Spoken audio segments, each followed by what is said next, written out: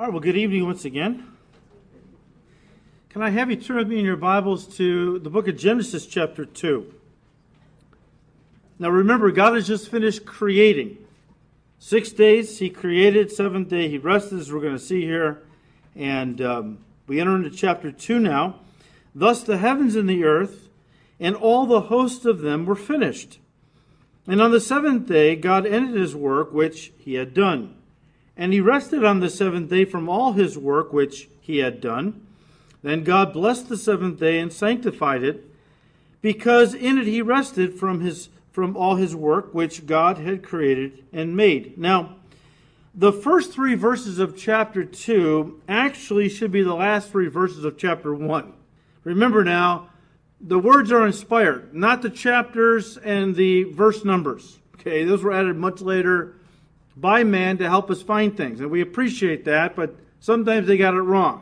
Okay, so whenever you read your Bible, when a chapter ends, read the first couple of verses in the next chapter to see if it doesn't go with the previous chapter, making these a little more clear. All right? So actually, chapter 2 should begin with verse 4. This is the history of the heavens and the earth, when they were created in the day that the Lord God made the earth and the heavens, before any plant of the field was in the earth, and before any herb of the field had grown. For the Lord God had not caused it to rain on the earth, and there was no man to till the ground. But a mist went up from the earth and watered the whole face of the ground. Now we're backing up a little bit, okay? Man has already been created at the end of chapter 1, but now Moses, under the inspiration of the Holy Spirit, backs up a little bit to let us know what happened and what was going on in the earth before man was created. Now, as we've already pointed out, before the flood, it didn't rain on the earth. A water vapor came up from the ground every night and watered all the vegetation on the earth. This was caused by what God did on the second day of creation. Backing up to chapter 1, verse 6. Then God said, "Let there be a firmament in the midst of the waters, and let it divide the waters from the waters." A firmament is just simply an expanse or a space. We would call it the atmosphere, okay, that surrounds the earth and what we breathe, okay? Thus God made the firmament and divided the waters which were under the firmament from the waters which were above the firmament, and it was so. And God called the firmament heaven, not the heaven, okay? Not the place where He dwells. I'm sorry, mine's got this capitalized. That's not really true. He called the expanse that we breathe, okay? There is the heaven, which is the first heaven, the air we breathe. Second heaven is the celestial heaven where the planets are. And then the third heaven is where God dwells. Okay? This is obviously talking about the atmosphere around the earth. So the evening and the morning were the second day. Now, when God first created the earth, He placed water on the surface in the form of oceans and seas, etc. And in the upper atmosphere in the form of dense water vapor, which then encased the earth in a water blanket or water barrier. Now, this had the effect of turning the earth into a giant closed terrarium. A giant closed terrarium, which is a system that incorporates evaporation and condensation. The whole earth, okay, was enclosed in a moisture blanket, and this allowed sunlight to come in. It caused evaporation of the seas and the water on the surface. And as the water vapors rose in the evening, when the earth rotated away from the sun, things cooled and everything kind of fell back to the earth, and it caused kind of like a heavy fog in the morning upon the earth. That watered everything. An online encyclopedia explains there's two kinds of terrariums. I just learned this today. Open terrariums and closed terrariums. The earth at this point was what was called a closed terrarium. Here's what one author explaining what we would put on our countertop. You wanted to have a closed terrarium made out of a box or a bowl of glass that's completely covered. Okay, they said, and I quote, within the closed, transparent environment, sunlight is still able to penetrate the vegetation, causing the water vapors to rise. The vapor is trapped on the roof and drops at night as temperature cools, creating a cycle of water. The cycle allows for life to flourish, creating a self-sustained ecosystem. So the earth at this point was a self-sustained ecosystem. It was a closed system, and as such, there was no rain needed to fall on the earth because, again, the earth just recycled the water, evaporated, condensation, and watered the earth. Now, such a vapor blanket, as we've already pointed out when we studied chapter 1, would greatly change the ecology of the earth. I know I've read this before. Let me just read it again quickly for those who weren't here. This comes from Dr. Henry Morris in his book, The Genesis Record. Fantastic book on Genesis from a scientific. He was a Christian. He's with the Lord now, but he's also a well-known scientist. So he comes from a science background. And he suggests this would be the effects of this water blanket encasing the earth. He said, first of all, it would serve as a global greenhouse, maintaining an essentially uniformly pleasant temperature all over the world. Number two, without great temperature variations, there would be no significant winds, and the water-rain cycle could not form. There would be no rain as we know it today. There would be lush tropical-like vegetation all over the world, fed not by rain, but by a rich evaporation and condensation cycle, resulting in heavy dew or ground fog. Number four, the vapor blanket would filter out ultraviolet radiation, cosmic rays, and other destructive energies bombarding the planet. These are known to be the cause of mutations which decreased human longevity. As we're going to see before the flood, they lived quite long. And we'll talk more about the effects of this greenhouse or this terrarium effect when we get to chapter 6 that it had on the earth. But he says human and animal lifespans would be greatly increased because this moisture blanket or barrier filtered out all the harmful radiation from space that floods our atmosphere, jams our DNA, and causes us to age more quickly than God really designed us to. And number five, a vapor blanket would provide the necessary reservoir for a potential worldwide flood. So all of this was setting the stage for what would be coming in chapter 6, all right? And we'll talk more about the effects of this water blanket or bubble and the effects it had in the pre-flood world when we get to, again, chapter 6. Verse 7. And the Lord God formed man of the dust of the ground and breathed into his nostrils the breath of life, and man became a living being. Now, chapter 2, listen to me, does not contain a second conflicting creation account from the one God gave in chapter 1, as liberal theologians contend. If you listen to the liberal theologians, they'll tell you, well, you got two creation accounts. You can't trust the Bible. Look, you got a creation account in chapter 1, you got a creation account in chapter 2. The Bible's hopelessly confusing. Well, let me just say this to you. In Genesis chapter 1, we have a quick overview of the 6 days of creation and then the first Sabbath rest which God instituted on the seventh day. In chapter 2, we have an amplification of the sixth day. Why? Because that was the day that God made man. And listen to me, the creation and ultimately the redemption of mankind is not only foundational to the narrative of the book of Genesis, but is the central theme of the entire Bible. That's really what God wants to get to, the story of redemption. Well, man can't fall unless he's created, so we got to get there first. And so, God just has Moses, which was a very common Hebrew writing and teaching technique, to give a quick overview narrative of something and then zero in on one element of it to amplify it, because that's really what you want to get to. That's really the heart of what you want to bring out. The theme of the entire Bible is the redemption of mankind. That's why God put this in Genesis 1, to give us a quick overview of creation, including the sixth day when he made man. And then chapter 2, let's zoom in now on man, because she becomes central to the rest of the Bible and the whole theme of what God is trying to get across. And we see again in verse 7, and the Lord God formed man of the dust of the ground. Now, as we said when we studied the creation of man in chapter 1, the same basic elements that make up dirt are the same elements that God used to create our physical bodies. When the Bible speaks of dust, notice that God didn't say dirt, although that's what it was. I'm not implying anything, no offense to anybody.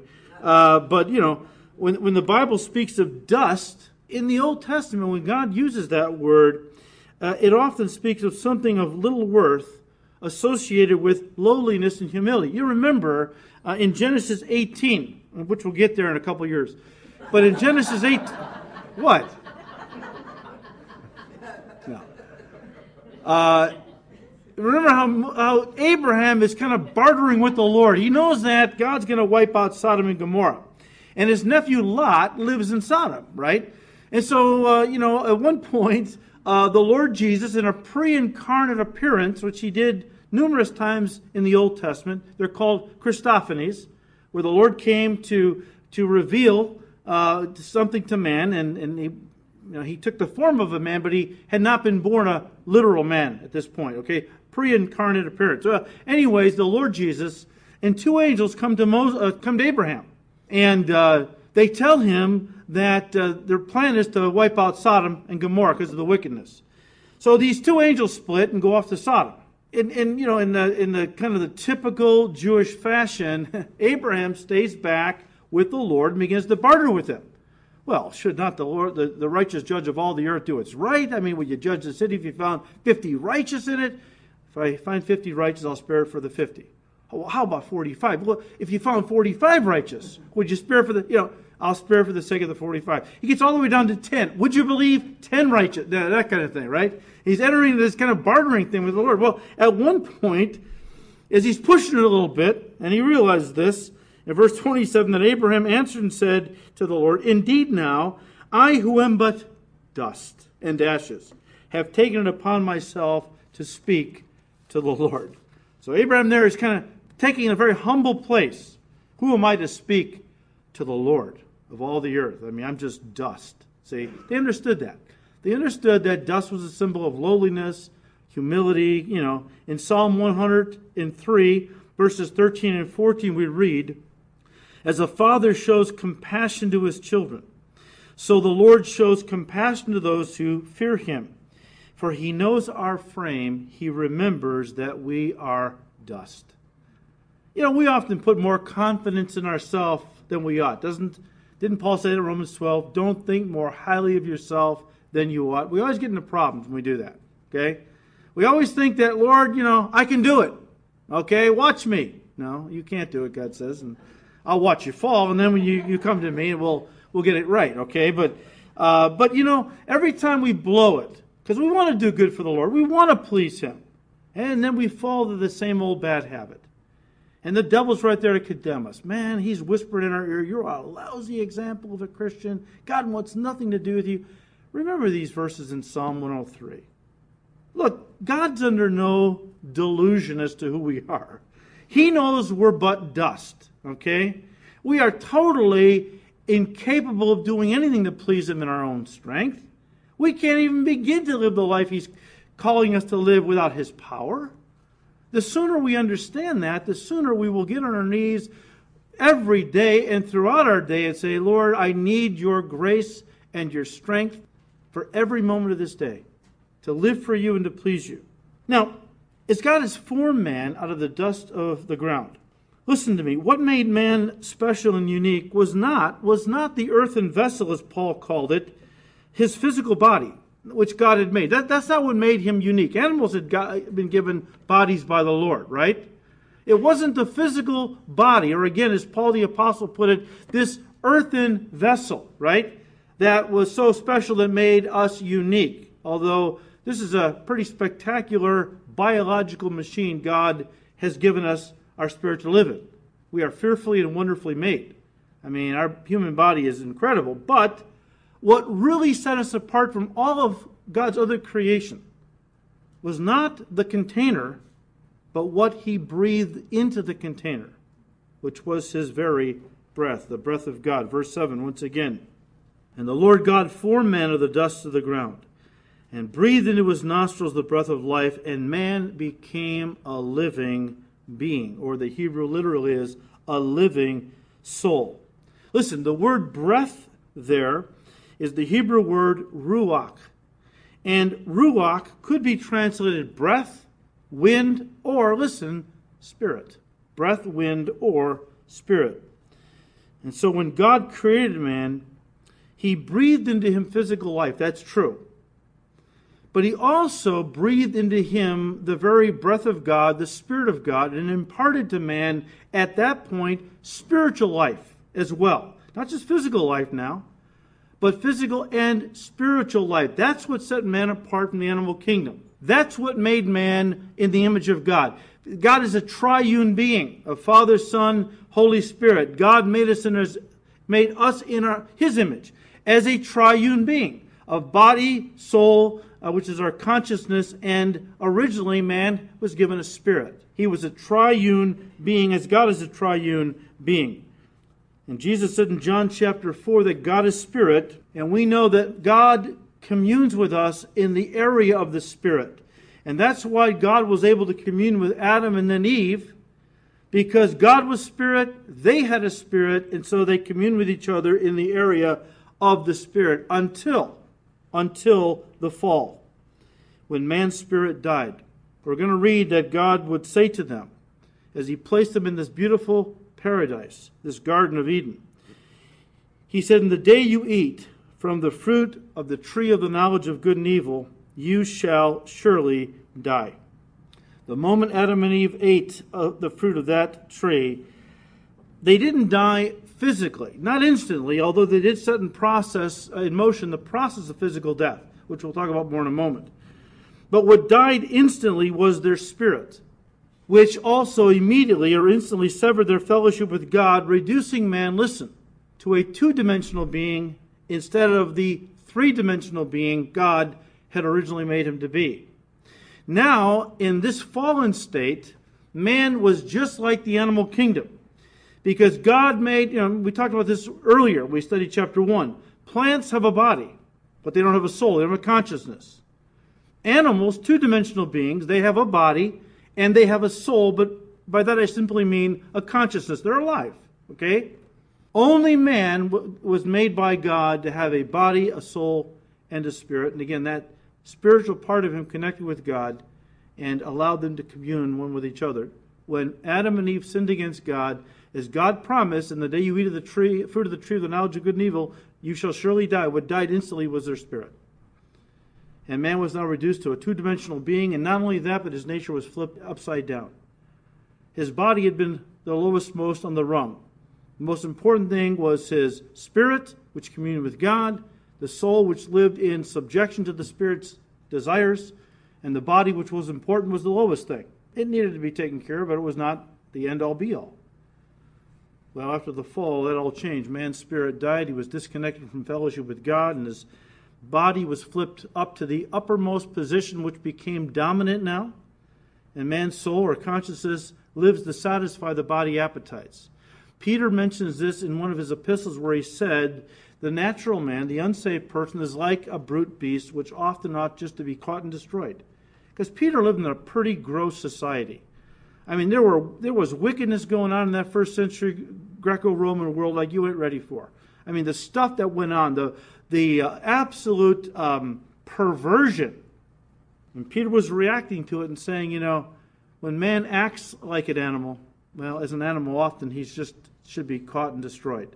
Speaking of those who no doubt had broken the law and lived a certain way to the point where, they just needed to be judged and taken out of society. They were so bad. And this was man's condition after the fall. A two-dimensional creature, severed from God, okay, groping around in spiritual darkness. Someone had said, mankind poked their own spiritual eyes out, and now he gropes helplessly trying to find God.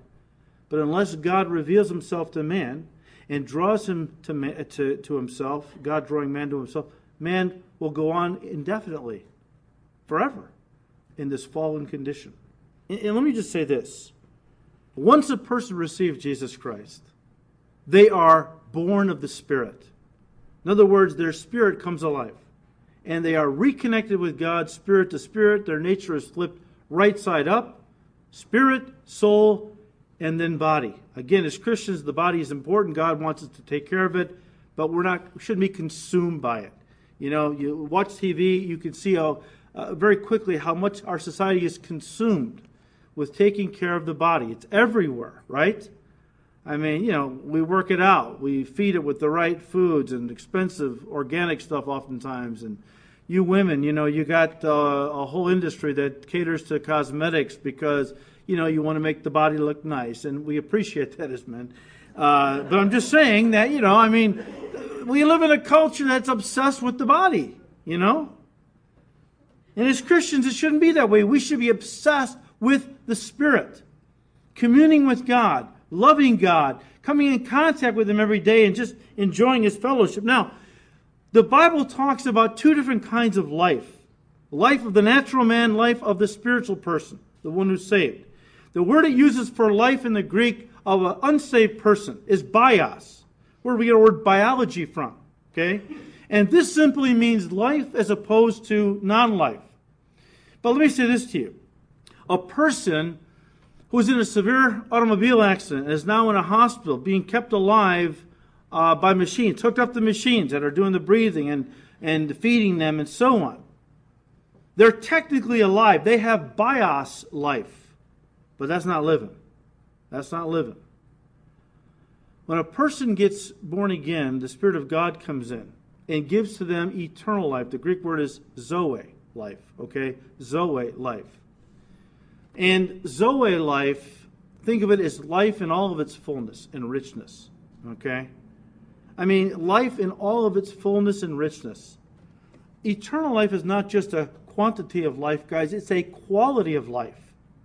Where the Lord Jesus Christ moves into our hearts through His Spirit and fills us with all the wonderful kingdom attributes that someday we're going to enjoy outwardly over the face of the whole planet. The love, the joy, the peace, the long-suffering, kindness, goodness, gentleness, faithfulness, self-control. All the things that we're going to see someday openly as Jesus establishes His kingdom, visible, earthly, political kingdom, when He returns. And the knowledge of the Lord fills the earth like the waters of the sea cover the earth now.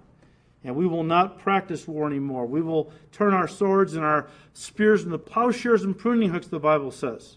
Every man and woman will sit under his own fig tree and not be afraid. Man will not study war anymore. And we look forward to that day. But once you receive Christ into your heart right now, the kingdom comes inside of you and me. And some of the stuff that's going to be going on outwardly when the Lord comes already fills our hearts. But Zoe is not just a quantity of life. Eternal life is a quality of life. Life in all of its richness and fullness. Okay? And really that's what it's all about. That's what we blew in the garden. And that's what redemption is all about, restoring. Now, verse 8. The Lord God planted a garden eastward in Eden. And there He put the man whom He had formed. And out of the ground the Lord God made every tree grow that is pleasant to the sight and good for food. The tree of life was also in the midst of the garden, and the tree of the knowledge of good and evil. Now, I don't know how big the garden was. I happen to believe it was very large, and I think it was probably stocked with thousands upon thousands of trees. And out of all those thousands of trees God placed in the Garden of Eden, He mentions two by name. Were they all named? I don't know. We don't know that for sure. Probably not. But He does name these two. One is called the tree of life, and the other is called the tree of the knowledge of good and evil. Both, listen, become extremely important to the story of redemption, as we're going to see. Now, Eden, Eden is a Hebrew word that means a luxury, a pleasure, a delight, and suggests that this garden was a paradise on the earth. And so listen to me. The story of mankind begins in paradise in the Garden of Eden. That paradise was eventually forfeited, and the story of mankind became paradise lost, as man sinned and was driven from that garden by God Himself.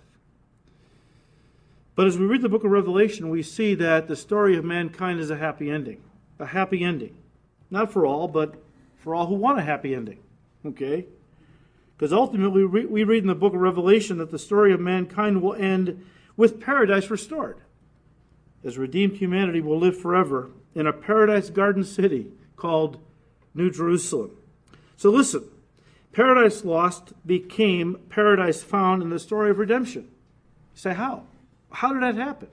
Well, it was because of a third garden, the Garden of Gethsemane, where Jesus surrendered to the Father's will and went to the cross the next day to die for fallen humanity.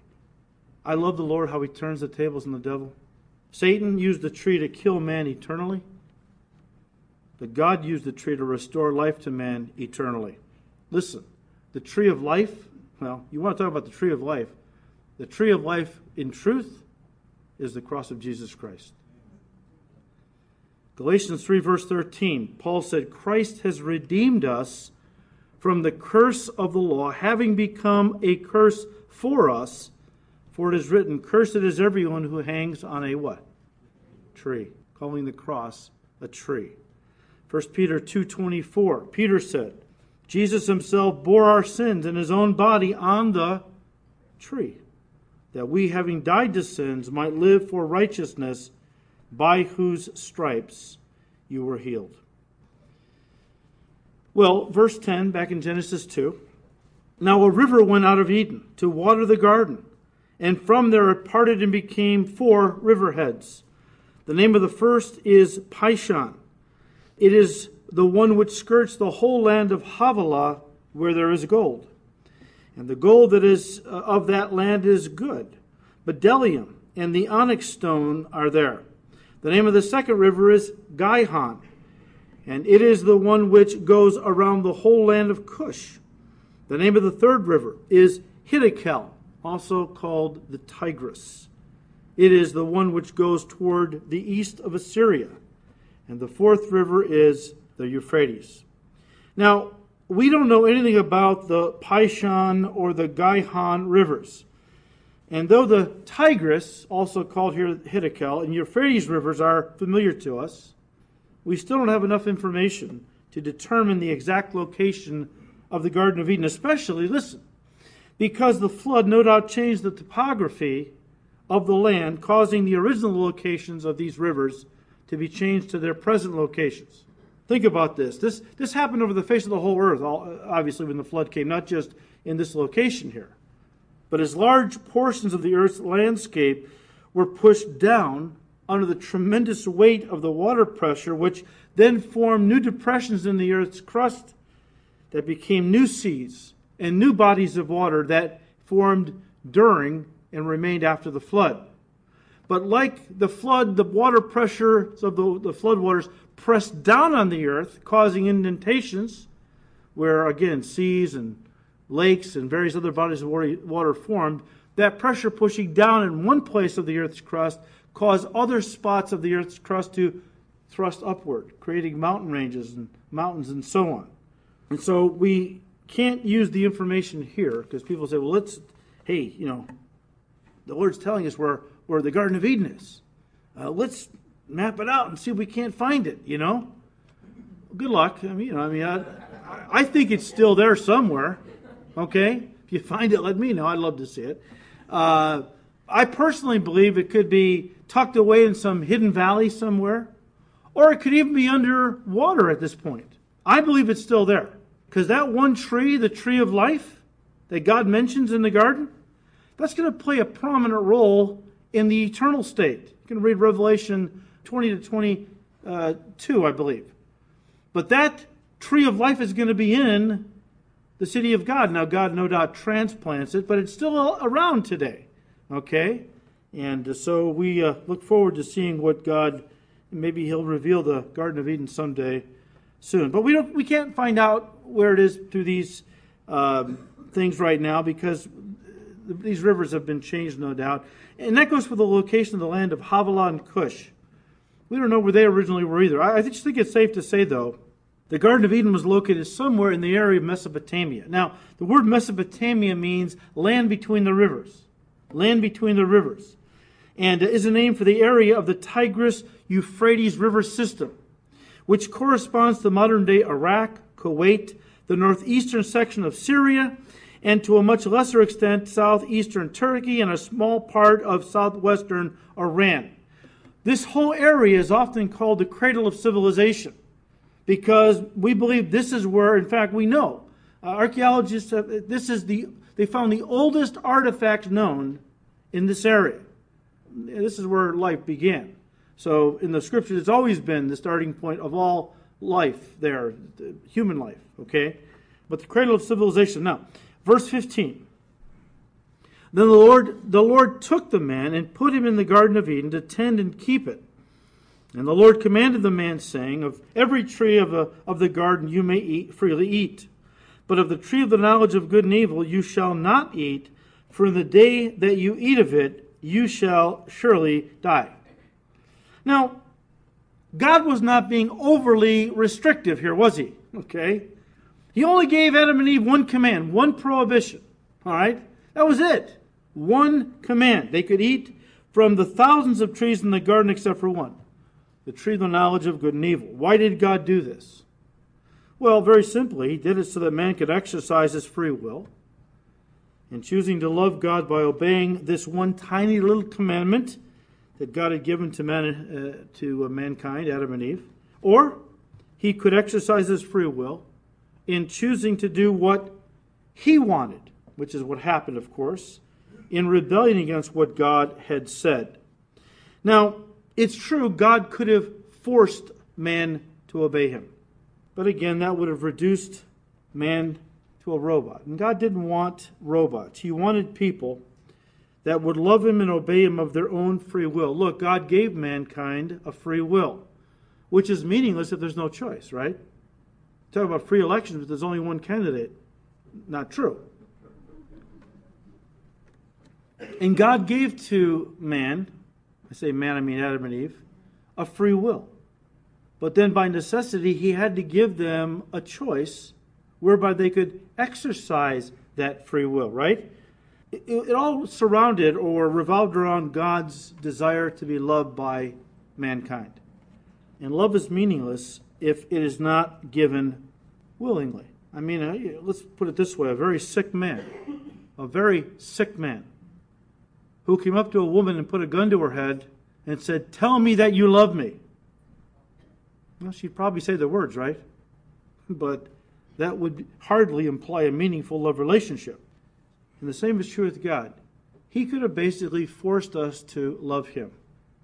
But we would have been robots. We wouldn't have been loving him of our own free will. And that's meaningless love. To program a robot to say, "I love you, I love you, I love you," is not the basis for a meaningful relationship. Remember what Jesus said to his disciples. If you love me, what? Keep my commandments. If you love me, keep my commandments. See, in the mind of God, true love is always expressed through willing obedience and service.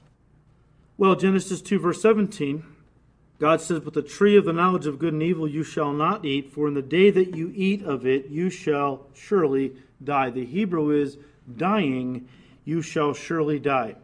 And remember I said when Adam and Eve ate the forbidden fruit, what died instantly was their spirit, severing them from God, right?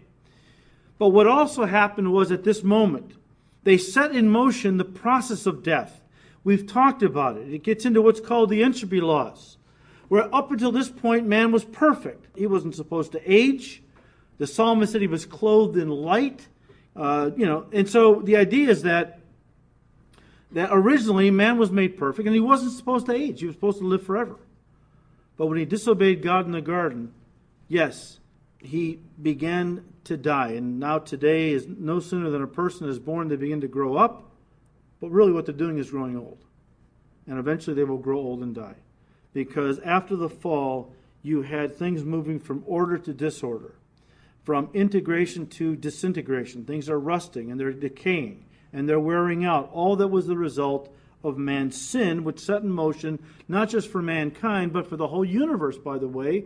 Romans 8 tells us that the whole creation, including the physical universe, is subject to the fall. And everything now is wearing out. Stars are dying. Galaxies are dying. And everything is because of sin. Now, someday when the Lord Jesus comes back, he's going to recreate everything. And we're going to live in a perfect environment once again, the eternal state. But dying, you shall surely die. Verse 19. Out of the ground the Lord God formed every beast of the field and every bird of the air. Pardon me? I missed 18. I'm sorry, did I not read that earlier? The most important one. Hang on a second now. Let me see if I got it. Oh, I got it. It's coming up. I purposely skipped over it to kind of... All right, but thank you. Keep me honest here. Sometimes I do that, by the way. All right, I see it. It's coming up. All right, verse 19 once again. Out of the ground the Lord God formed every beast of the field, every bird of the air, and brought them to Adam to see what he would call them. And whatever Adam called each living creature, that was its name. Now listen to me. Adam was probably the smartest man who ever lived apart from Jesus Christ. Why do I say that? Because when God made him, he gave him a brain that was designed by God, listen, to function at 100% capacity. Now, I'm functioning somewhere between 8 and 12% capacity. I'm sure about that. Can you imagine having sometimes we see an individual, I think they're called savants, or just, they're brilliant, like Mozart. I think at 5 years old, his parents took him to a very involved concert. In those days, of course, it was these concerts, these operas, and they went on, and he went home and he wrote every note down exactly the way he heard it for the whole thing. Once in a while we get a glimpse of what we could be if sin hadn't messed us up, all right? And what we someday will be, and even more. But I believe Adam was the smartest man that ever lived apart from the Lord Jesus, using 100% of his brain capacity. And then listen, he then piled into it 930 years of learning. So created absolutely brilliant, and then he added 930 years of learning into that brain. I tell you what, he was an incredibly intelligent person. Don't forget, as we said earlier, that the Bible says God made man a little lower than the angels. A little lower than the angels. I think everyone here would agree that angels are super intelligent beings. Ancient man was incredibly intelligent. We read in Genesis chapter 4, verse 22, of a man named Tubal-Cain, of whom it says was, and I'm quoting scripture, an instructor of every craftsman, listen, in bronze and iron. This is going back before the flood. Archaeologists have found bronze artifacts dating back before the flood. And it's a unique kind of bronze from what I understand. We can't replicate it today. We don't know how they did it. The antediluvian world, antediluvian man, which was man before the flood, was extremely intelligent. We see this from archaeology. The ancient Egyptians embalmed bodies with a skill we don't possess today. And the same goes for the building of the pyramids. Do you realize that the Great Pyramid was built over 20 years' time? And to create this, and I forgot how many stones went into this thing. It's about 500 feet high, and I forget what the base is, but from what I was reading, it would take every day them to lay 800 tons of stone to finish this thing in 20 years. Now, I've seen programs by modern scientists that have tried to figure out how they did it. They can't figure it out. Archaeologists have proven that ancient men excelled in mathematics. We all know that. But also in medicine, even performing brain surgeries. Archaeology has proved this.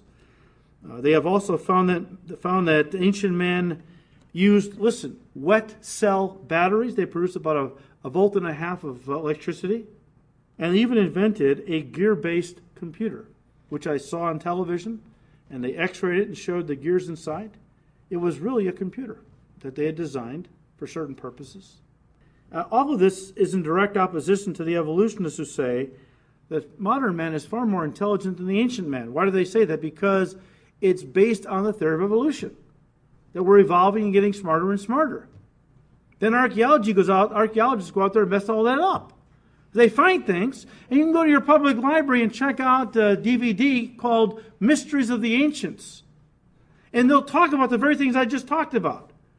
How man invented a computer, used wet cell batteries, and performed surgeries, and did other things that we can't figure out how they did it today.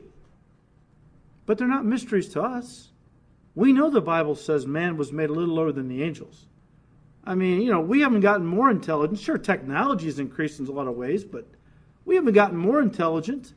Well, if you doubt that, go out to one of the college campuses and ask them some basic questions about our form of government, our leaders, who's the vice president, who's the Speaker of the House. They don't know. What are these young people? Who's Justin Bieber? Or they can draw you a picture of him. You know? I mean, And now we want to legalize pot? Oh, that's, that's not going to do anything to increase men's intellect. Going to have a society of really dumb people walking around just high all the time. Mysteries of the ancients. It's only a mystery if you're an evolutionist, not a mystery if you're an evangelical Christian. Now, verse 18. And the Lord God said, it is not good. Guys, it's the first time that God said something in his creation was not good. Remember how chapter 1 ended? And God saw it was all good. God made a good creation. Sin messed it up. But the first thing that God said was not good was that man should live alone. He said, I will make a helper comparable to him.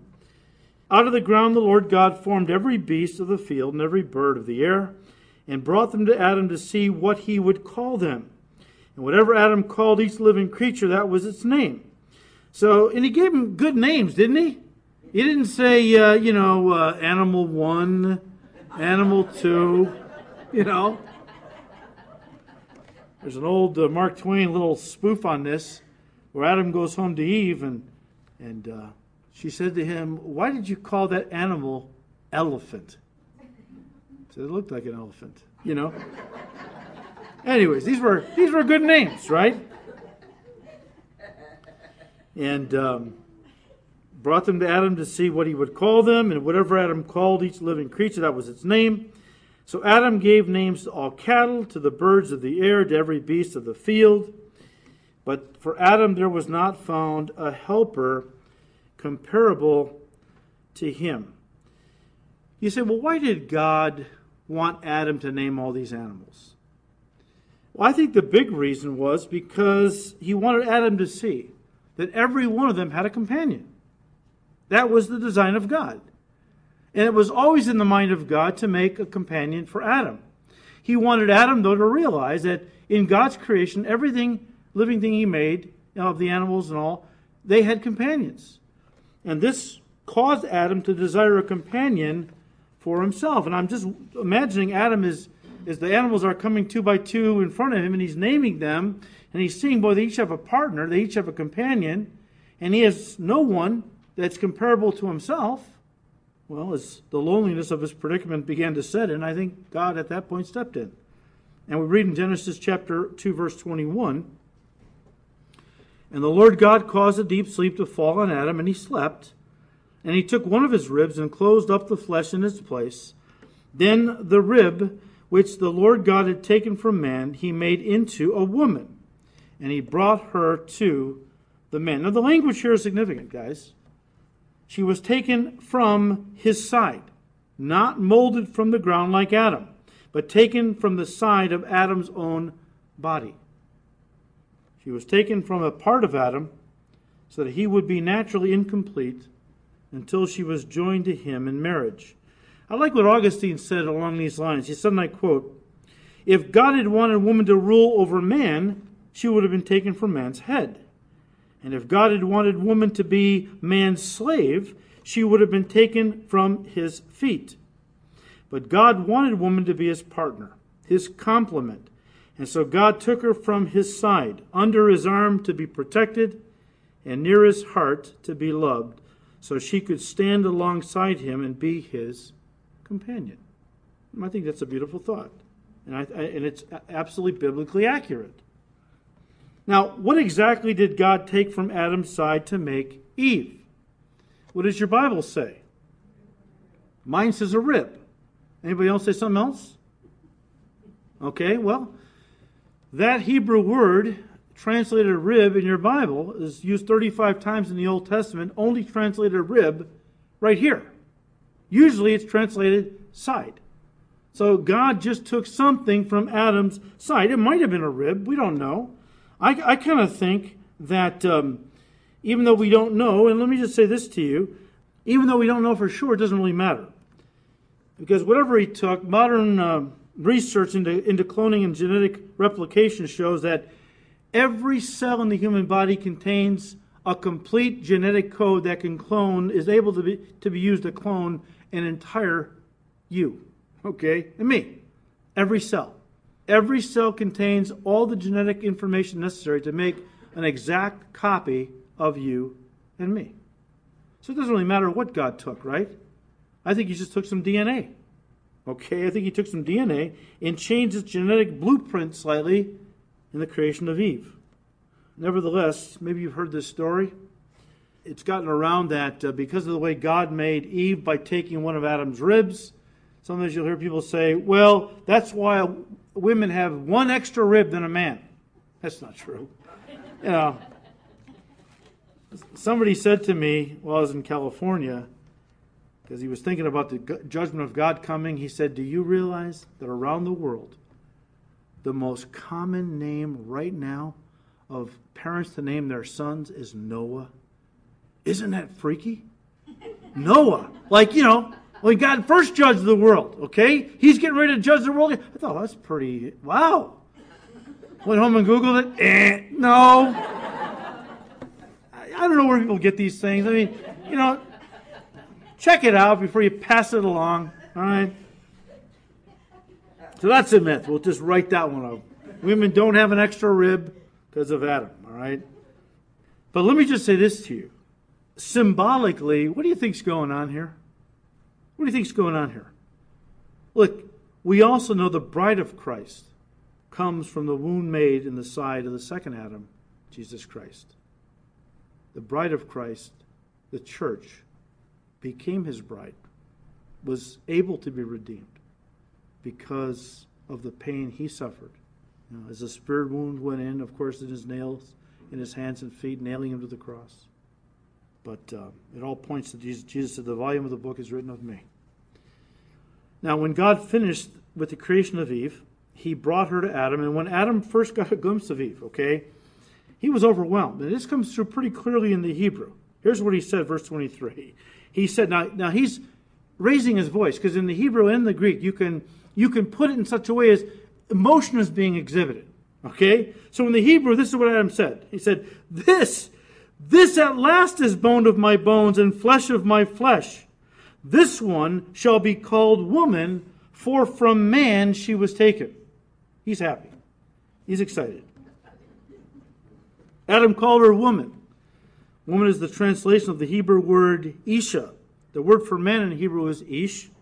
The word for woman, Isha, means taken from man.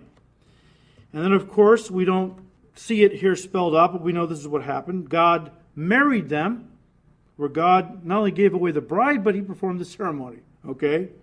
God joined them together. And she became Adam's companion, and listen, his help meet. Help meet. Don't confuse help meet with helpmate. That's a Hebrew word the King James translates help meet. She would certainly be his helpmate, that's true. But the Hebrew word translated helpmeet in the King James Version is a word that means, listen, someone to fill up the empty places in your life. Someone to stand along with you, alongside you, and make you complete. Men, that's what God designed your wife to be. Someone who completes you. And girls, that is your calling by God, to be your husband's completer. Now listen to me. In our society, we have turned everybody against each other. And we see this very clearly in marriage, don't we?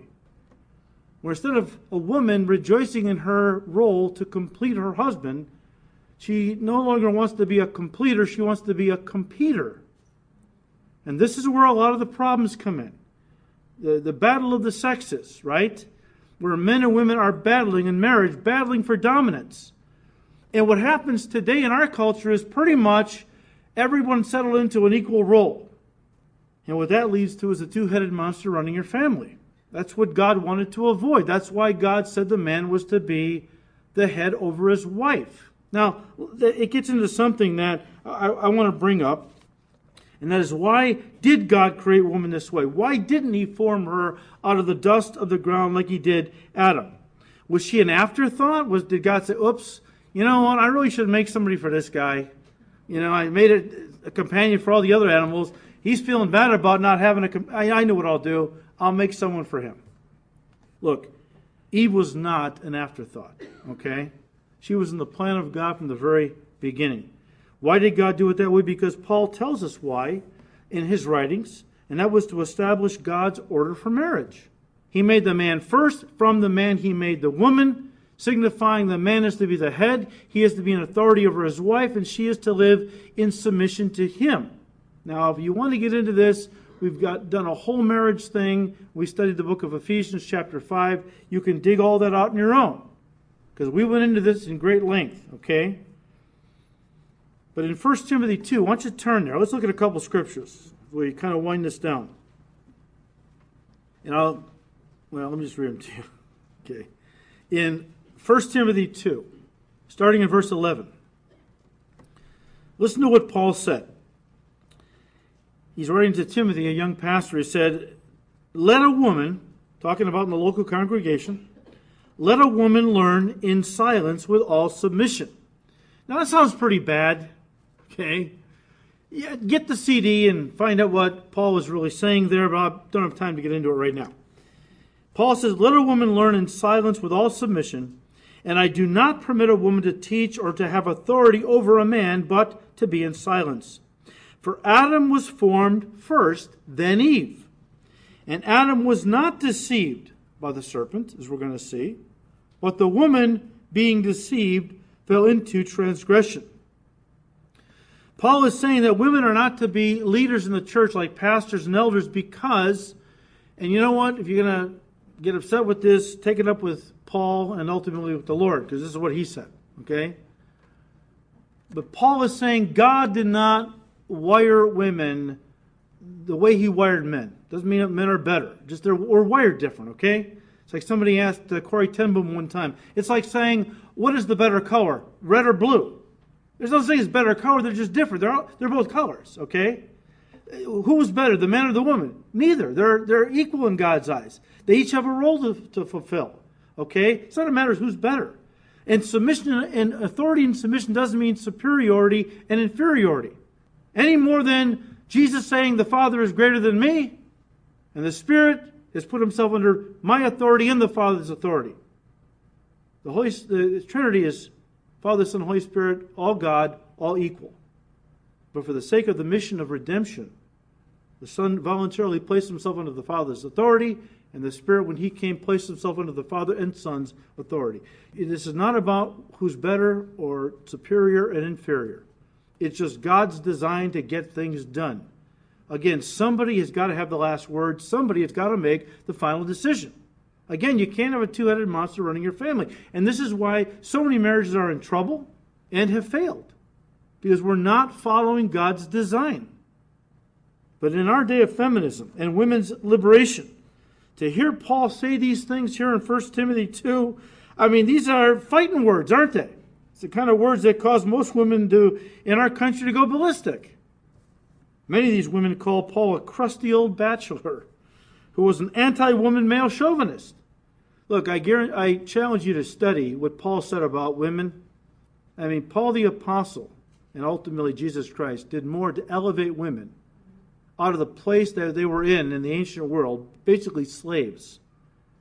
He said, husbands, you cherish your wives and treat them like Christ treats his bride. That was revolutionary, guys. We have 2,000 years of church history. That's common stuff for us. In the ancient world, that was huge. It was revolutionary. I mean, men looked at their wives as basically property. They didn't cherish their wives. They used their wives. They had mistresses, which was totally socially acceptable. The wife was to do the housework and raise the legitimate kids. That was the mindset. How'd you like to grow up in that environment? It was Jesus Christ, Paul the Apostle, and the other apostles said, no, that's not God's design for women. God made Adam and Eve, God made them as mankind. And they have different roles, but not one is better than the other. Now, again, a lot of people in the feminist movement just go berserk with us Christians because the Bible teaches these things and they want to rip us apart or redefine what the Bible is saying. Look, those of us who are evangelicals hold to a high view of Scripture. And it wasn't Paul. He's not a male chauvinist. Paul was writing under the inspiration of the Holy Spirit. And as such, these are not the words of Paul. They're the words of God. I'll give you one more. 1 Corinthians 11. Here's another one that people love, especially the women in our unsaved women in our country. 1 Corinthians 11, starting in verse 3. But I want you to know that the head of every man is Christ, the head of woman is man, and the head of Christ is God. Every man praying or prophesying, having his head covered, dishonors his head. But every woman who prays or prophesies with her head uncovered dishonors her head. For that is one and the same as if her head were shaved. For if a woman is not covered, let her also be shorn or shaved. But if it is shameful for a woman to be shorn or shaved, let her be covered, for a man indeed ought not to cover his head, since he is the image of the glory of God, but woman is the glory of man. For man is not from woman, but woman from man. That's the order God laid down. Verse 10, for this reason the woman ought to have a symbol of authority on her head because of the angels. Nevertheless, neither is man independent of woman, nor woman independent of man in the Lord. For as woman, Eve, came from man, even so man comes through woman. But all things are of God. Now again, I don't have time to explain everything he's saying. You can get the CD, go online, listen to this portion of 1 Corinthians 11. But let me just say this. Paul is saying very clearly that God laid down an authority structure. He made man first and then took from man's side something to make Eve from, because he was laying down the principle of authority and submission. He says it's true. The first woman was taken from man, Adam. But girls, you're not second-class citizens because every man born after that came from the woman. And in God's eyes, we're all equal, right? Galatians 3, 27 and 8, there's neither slave nor free, Jew nor Greek, male nor female. We're all one in Christ, okay? Even though we have function. Okay, let's wrap it up. Genesis chapter 2, verse 24. Therefore, a man shall leave his father and mother and be joined to his wife, and they shall become one flesh. Since Adam had no parents to leave, obviously this leaving of father and mother was a principle to be projected into the next generation and then, of course, applied to all future generations. The Hebrew word for joined in the New King James Version is dabak. In the King James Version, it's translated cleave. And it refers to a strong bonding together of objects and often was used to represent gluing or cementing them together. Now, that's obviously very important. If God would have said, a man shall leave his mother and father and shall be, what? Tied, rubber banded, or paper clipped to his spouse, well, we wouldn't have gotten the impression this was a very permanent union. But God says glued, cemented together, indicating that marriage was always intended by God to be a permanent union until death separates one from the other, and involves the total commitment and consecration of husbands and wives to each other for the rest of their lives. One flesh. Well, we know that in the physical act of intercourse, symbolically, as Paul said in 1 Corinthians, a man and a woman do become one, symbolically. But that physical intimacy, where they symbolically become one, can lead, and often does, produce a child that is literally one flesh from the two. So from the two, God says the two shall become one flesh. Well, that's literal in the children, right? Where each parent donates 23 pairs of chromosomes, 46 pairs altogether, for the conception and then the eventual birth of a child. So the two literally become one flesh. Verse 25, and they were both naked, and the man and his wife were not ashamed. Why were they not ashamed even though they were naked? Well, it's because, as dispensationalists put it, this was the dispensation of innocence. What does that mean? Well, at this point, mankind, Adam and Eve, were like little children. They hadn't eaten from the fruit of the tree of the knowledge of good and evil. They didn't know good from evil. So they were innocent. It's kind of like, your sister drops off her 3-year-old daughter, and for you to watch, because you've got your 3-year-old son, and summertime, and the kids are outside playing. So in the evening, right before bed, what happens? As a mom, you throw both 3-year-olds in the tub, boy and girl, and they're splashing around, having a great time. They don't have no clue, okay, that when you get older, unmarried people shouldn't do this together, okay?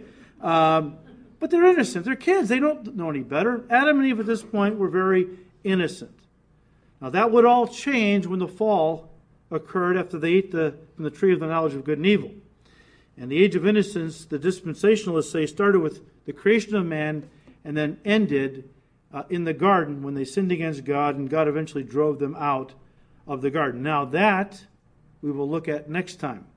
Very important story, because it lays the groundwork for the whole story of redemption. Okay? And we'll study it next time, God willing. Father, we thank you, Lord, for your word. Your word is truth. Your word gives us light. And we pray, Lord, that you will give us the grace to understand it and then the strength to walk in its light every day. We don't want to stumble in a world of darkness. Darkness is so intense right now, Lord, more than I've ever seen it in my lifetime. And if your people are going to walk and not stumble in the darkness, we have to have light. Your word is a light and a lamp to our feet. So give us grace to walk in its truths. And we ask you to continue to bless these studies for your glory. We ask it all in Jesus' precious name. Amen.